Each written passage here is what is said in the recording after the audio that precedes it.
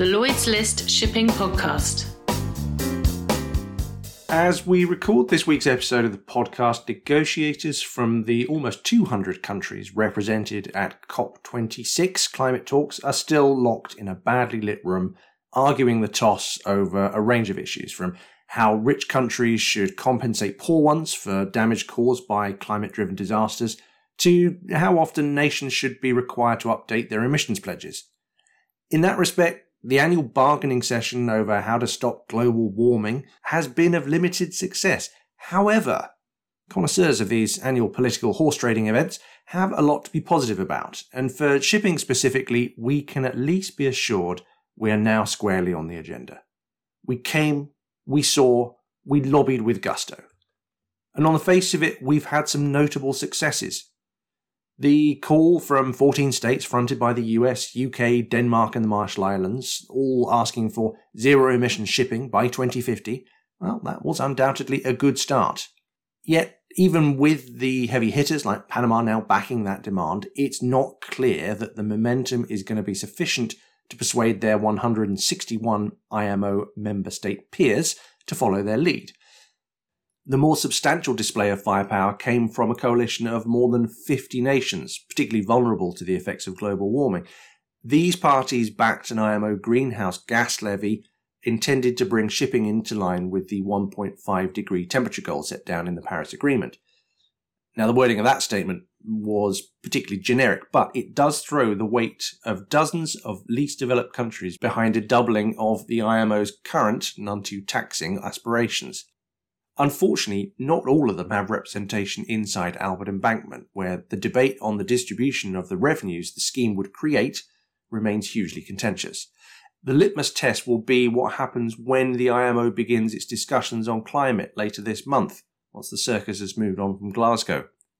So, in order to dissect what this all means for shipping and where this leaves us as we head into the crucial MEPC 77 talks starting on November the 22nd, I've pulled in the collective expertise of two COP veterans. They've been at the centre of shipping talks in Glasgow for the past 2 weeks. I'm delighted to be joined by shipping's climate champion within the COP26 framework, Catherine Palmer, and Chief Executive of the Global Maritime Forum, Johanna Christensen. Welcome to the podcast. Thank you. Thank you. So let's get straight into it. Catherine, you were on the podcast in the run-up to COP talking about what a good or a bad outcome to COP would look like for shipping. Now, I know we're talking before the final bell has been rung, but for shipping at least, how do you think it's gone? Was it a good COP or a bad COP for you? I left today feeling tired and optimistic. So I think the shipping sector did a really excellent job of having a clear message and demonstration of action and commitment being taken by all actors across the ecosystem. And I think that came across really well. So I think that's credit to the partners that I've worked with. You know, Joanna's here from GMF and the Getting to Zero Coalition, but I can name others like the ITF and UN Global Compact and others that I've worked with. I think we credit to everyone to be able to consistently put forward action, commitment that the private sector is taking in a coherent, consistent message so that governments and countries can really understand that they cannot decarbonise and achieve their own net zero targets if they do not include shipping in that, and shipping cannot decarbonise if we do not have that support from government. So I think that recognition is what I would take away is I think we achieved that. So for me, that's successful, and I think we achieved that there is this need for both public and private sector to work together. And I think, you know, when you look at the specifics outcomes, there's some great examples of that, whether it's Operation Zero for decarbonising the North Sea, whether it's the Clydebank Declaration on a global scale, the recognition from those 22 countries that we need to put in place these first mover green corridors to test and prove the technology from across the whole value chain bringing together ports, energy providers, ship owners, customers, investors, finance. I think that recognition is amazing, and this is just the start. So I would say this is the start, and hoping we get more on board. And now it's time to turn that into implementation. Okay. Johanna, how about you? I mean, for those on the sidelines of these events or following from the headlines, it's often tricky to see where the progress is really being made. But the substantive discussions and the lasting impact is not necessarily in the detail of the final text, is it? I think it's kind of interesting because in many ways, I sort of think it was a good COP even for shipping, let's put it that way. It was a good COP even before we began.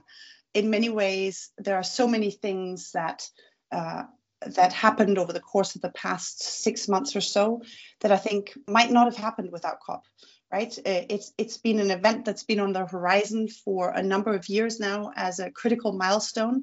It's really helped to focus the minds of companies, of large international organizations, of countries, of organizations such as the Global Maritime Forum, UN Global Compact, and others.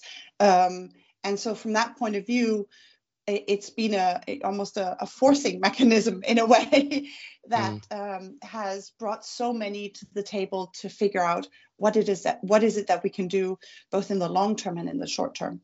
And from that point of view, I think it's already a success for shipping, that's for sure. And then additionally, I think maybe one added element, and that's particularly clear, having been there and having seen how things have unfolded, is how much shipping has moved beyond its usual sphere, where it resides within a sort of the I don't want to say the narrow corridors that could be misinterpreted, but within a sort of a relatively well-defined space. We now have heads of state talking about shipping. We have foreign ministries of foreign affairs, secretaries of finance, or treasurers and the like. We have a whole range of different stakeholders from across government, from across a range of international institutions, talking about shipping and how we all need to work together in order to fulfill some of the goals that have been put forward. We've heard much of this before, but the point of COP is precisely what you've just described. It's not about shipping talking to shipping. It's about getting the message and that clarity of thought over to the decision makers in government, who are then going to have those decisions in terms of policy. And that's been the important and interesting discussion, I think, that's happened, as you say, not just inside COP, but in the run up to COP. We have seen shipping and transport and the supply chain generally much more front and center in the discussions, and that is a step forward. I guess the question really is, do you think that's going to be sufficient to make progress within discussions at the IMO next, which is going to be the real litmus test to how successful those discussions have been over the last few months? Catherine, perhaps we can start with you, because I've asked you this a few times before in terms of how you think it's going to affect the next MEPC meeting, which of course starts on November the 22nd. But do you think we're going to be carrying the momentum forward from this COP into MEP 77? I'm going to say yes. I think we've got to look at this. I think for me, the role that the private sector plays in raising the ambition with the governments and giving the governments the confidence that the sector, is aligned to science and the sector is taking action, that gives confidence to governments that this can be done.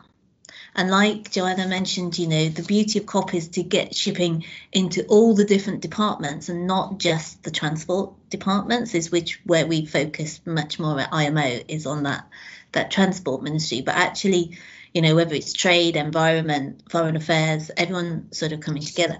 So I think the fact that we're able to show the action that's being taken, that gives confidence to the governments that this can be done. And then, that then gives confidence back to the private sector that we can up our ambition and our action, even more because we've got a little bit more certainty and direction. So you're in this kind of loop where each one is kind of reinforcing each other and therefore upping the game. And I think I'm going to be optimistic. I do think that given that it's so close, we've just got a week in between. And I think that is going to be an advantage. That, in the spirit of cooperation and collaboration, coming out of COP will play into MEPC because we're only a week apart. And I think, there's more and more, particularly when we start to look at what are the asks, this kind of momentum, a number of countries now on board with the zero emissions by 2050 target, which we saw the 14 countries sign up to that at the beginning of last week. But, hopefully we'll have more on board by the time we get to MEPC. So I think, and just getting something like that to give that kind of certainty and of the direction will help to unlock some of the other actions that can be taken in the private sector.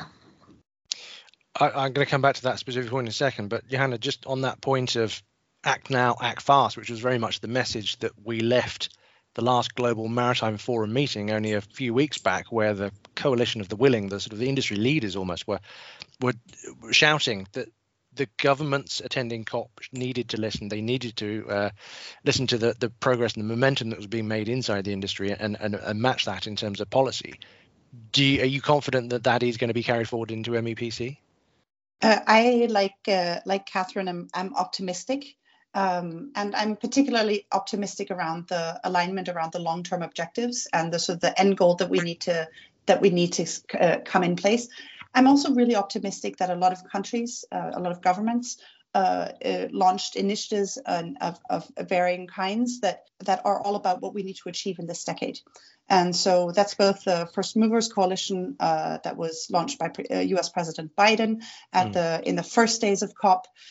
Mission Innovation, Zero Emission Shipping Mission had a series of events together, with the various partner countries that are involved in that, as well as ourselves and the Maersk Mc-Kinney Møller Center that are also partners in that mission. We also had obviously the Clydebank Declaration come out. So all of these are focused on things that need to happen in this decade, and that gives me a sense of optimism. Whether we will see that come across directly in this next MEPC in a week from now, I don't know. But certainly I imagine that there's going to be concerted action over the coming 6 months. On that accelerated ambition, I mean, you mentioned the 14 states that have basically got behind this raised ambition of net zero by 2050. Do you think that MEPC is going to be able to accelerate that ambition in this meeting? Or are we going to see the rather embarrassing potential headlines where the IMO says, we're going to think about it and come back to you in 2 years? Because that is not going to be a good look. Look, I think there is so much pressure right now from the outside. I don't think that any of us that are involved in this, and that's whether we're in the private sector side, whether we're in a government or whoever we represent, however we fit into this wide spectrum of stakeholders that are involved in aligning shipping with the science, none of us can disregard the immense amount of pressure that there is from the outside, from youth movements, from vulnerable countries, from customers, from all these different parts of the system are looking at us and looking to us to make this transition happen and make it happen fast. And I don't know that we're in a position to say what will definitively happen in 2 weeks from now, but I think there's a real momentum. And I think that can't be disregarded. Yeah, and I think, Joanna's right that momentum across all those actors, we can move fast and we can accelerate. And I think the more we do that, again, it gives and if we can get that on the table in front of the governments at the IMO, like we have done at COP, we're giving them confidence, and by giving them confidence of what it is that the sector's doing, because look how quickly I think that the shipping sector has come round to all agreeing that long-term target has to be net zero by 2050. I think as a sector, we're pretty much all aligned on that. And now if like you said, if there's short-term steps of what's going to happen between now and 2030, and really starting to put those actions that the private sector is taking in front of the governments, I think that really does give confidence. I think, there was some great work showcased, during COP of really showing what can be possible, and that giving governments confidence, to be able to ratchet up the ambition in and potential policies, I think is a positive loop. And I think that's what we just need to keep reinforcing. It doesn't mean now that the private sector can sit back and wait for the outcome of IMO before its next move. We've just got to keep moving, because there will be other signals to other markets that will come out of COP. And when you look, the signals to other markets around, ending of coal and gas, or the ending of internal combustion engines for road transport, these other signals are going to drive the energy markets and maybe some of the carbon markets, and ultimately shipping will be able to benefit from those movements as well, because at the end of the day, we want that same energy source. So if those other things happening provide signals to these other energy markets, that can only make things better for shipping to be able to move quicker on building coalitions with other buyers for energy, or positioning shipping for long-term offtakes on some of this ramping up of renewable capacity. So I think we can't just look at the shipping and the IMO. We've got to look at what other signals are going to come out of COP for other markets of which shipping is dependent on. No, I think for me that was the key takeaway. I mean, as a skeptical journalist, hearing what people are saying on stage and then listening to what they're actually saying on the sidelines, it has been, I would say, probably as we expected. And I don't necessarily see a huge movement in terms of political positions. But the interesting thing for me is the enthusiasm and the genuine progress around things like green corridors as a concept, around the discussions that accept we don't necessarily need the regulatory pace and clarity that perhaps the industry was looking for even 12 months ago. This is about first movers. This is about creating momentum within the industry. And those demand signals and the cross collaboration between the supply chain actors, that really is the focus, I think, now for industry players who actually want to take that next step and create some pace and momentum within the research and development that everybody accepts must now happen in order to meet these targets.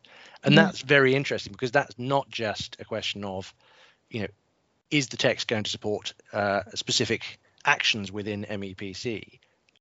The impact is going to be much wider than that. And that was coming through loud and clear when you were talking at the GMF, Johanna. Yeah, and I think that resonated, and we heard that at COP as well. We heard how governments are coming together in new types of constellations in order to push this forward and to set nearer term goals and objectives, and to create collaborations that will unlock a lot of the these first barriers that we see. For example, in sort of green corridor collaborations and the like, right? So from that point of view, and coming back to Catherine's point around building confidence, if we can get some of that early action moving, that builds confidence in the bigger goals as well. So again, you get this ambition loop and this positive feedback loop of confidence building from private sector, from government, but also, that the longer term goals become much more attainable the more we do in the short term. Yeah. And I think the other, I mean, there was two other significant things I think for me throughout COP was how oceans are much higher on the agenda than they ever have been before at a COP. And I think, shipping is seen, one of the significant ocean industries. So as oceans get much more high profile and integral to we need healthy oceans. and so there is another role there for shipping as we're looking to protecting the world's oceans and how they can be a climate solution. So there's this kind of loop of, oceans are a climate solution and shipping is a climate solution. And I think the other big point that emerged during this COP was the whole just transition. And I think the fact that is now front and centre, and I think, we've seen that, and we've seen that, that was there in the Getting to Zero Coalition call to action.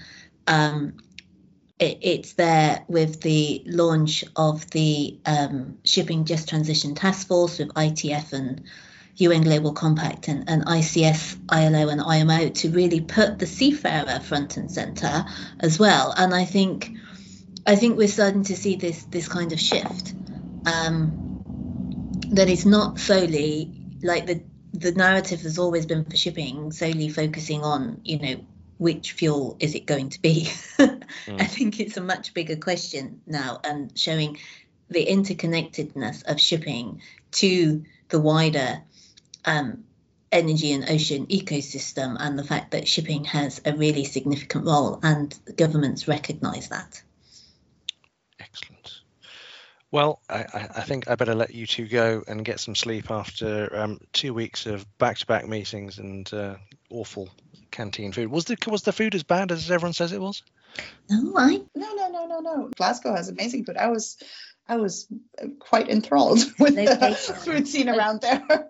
Yeah, and I would also I'd give a big shout out to the city of Glasgow for hosting. Well, thank you, Glasgow. And also thank you, Catherine and Johanna, for dissecting the COP. We will keep an ear to the ground in terms of what the final text looks like, and full coverage on noiselist.com. But for now, for another year, thank you very much. And thank you for listening. Thank you.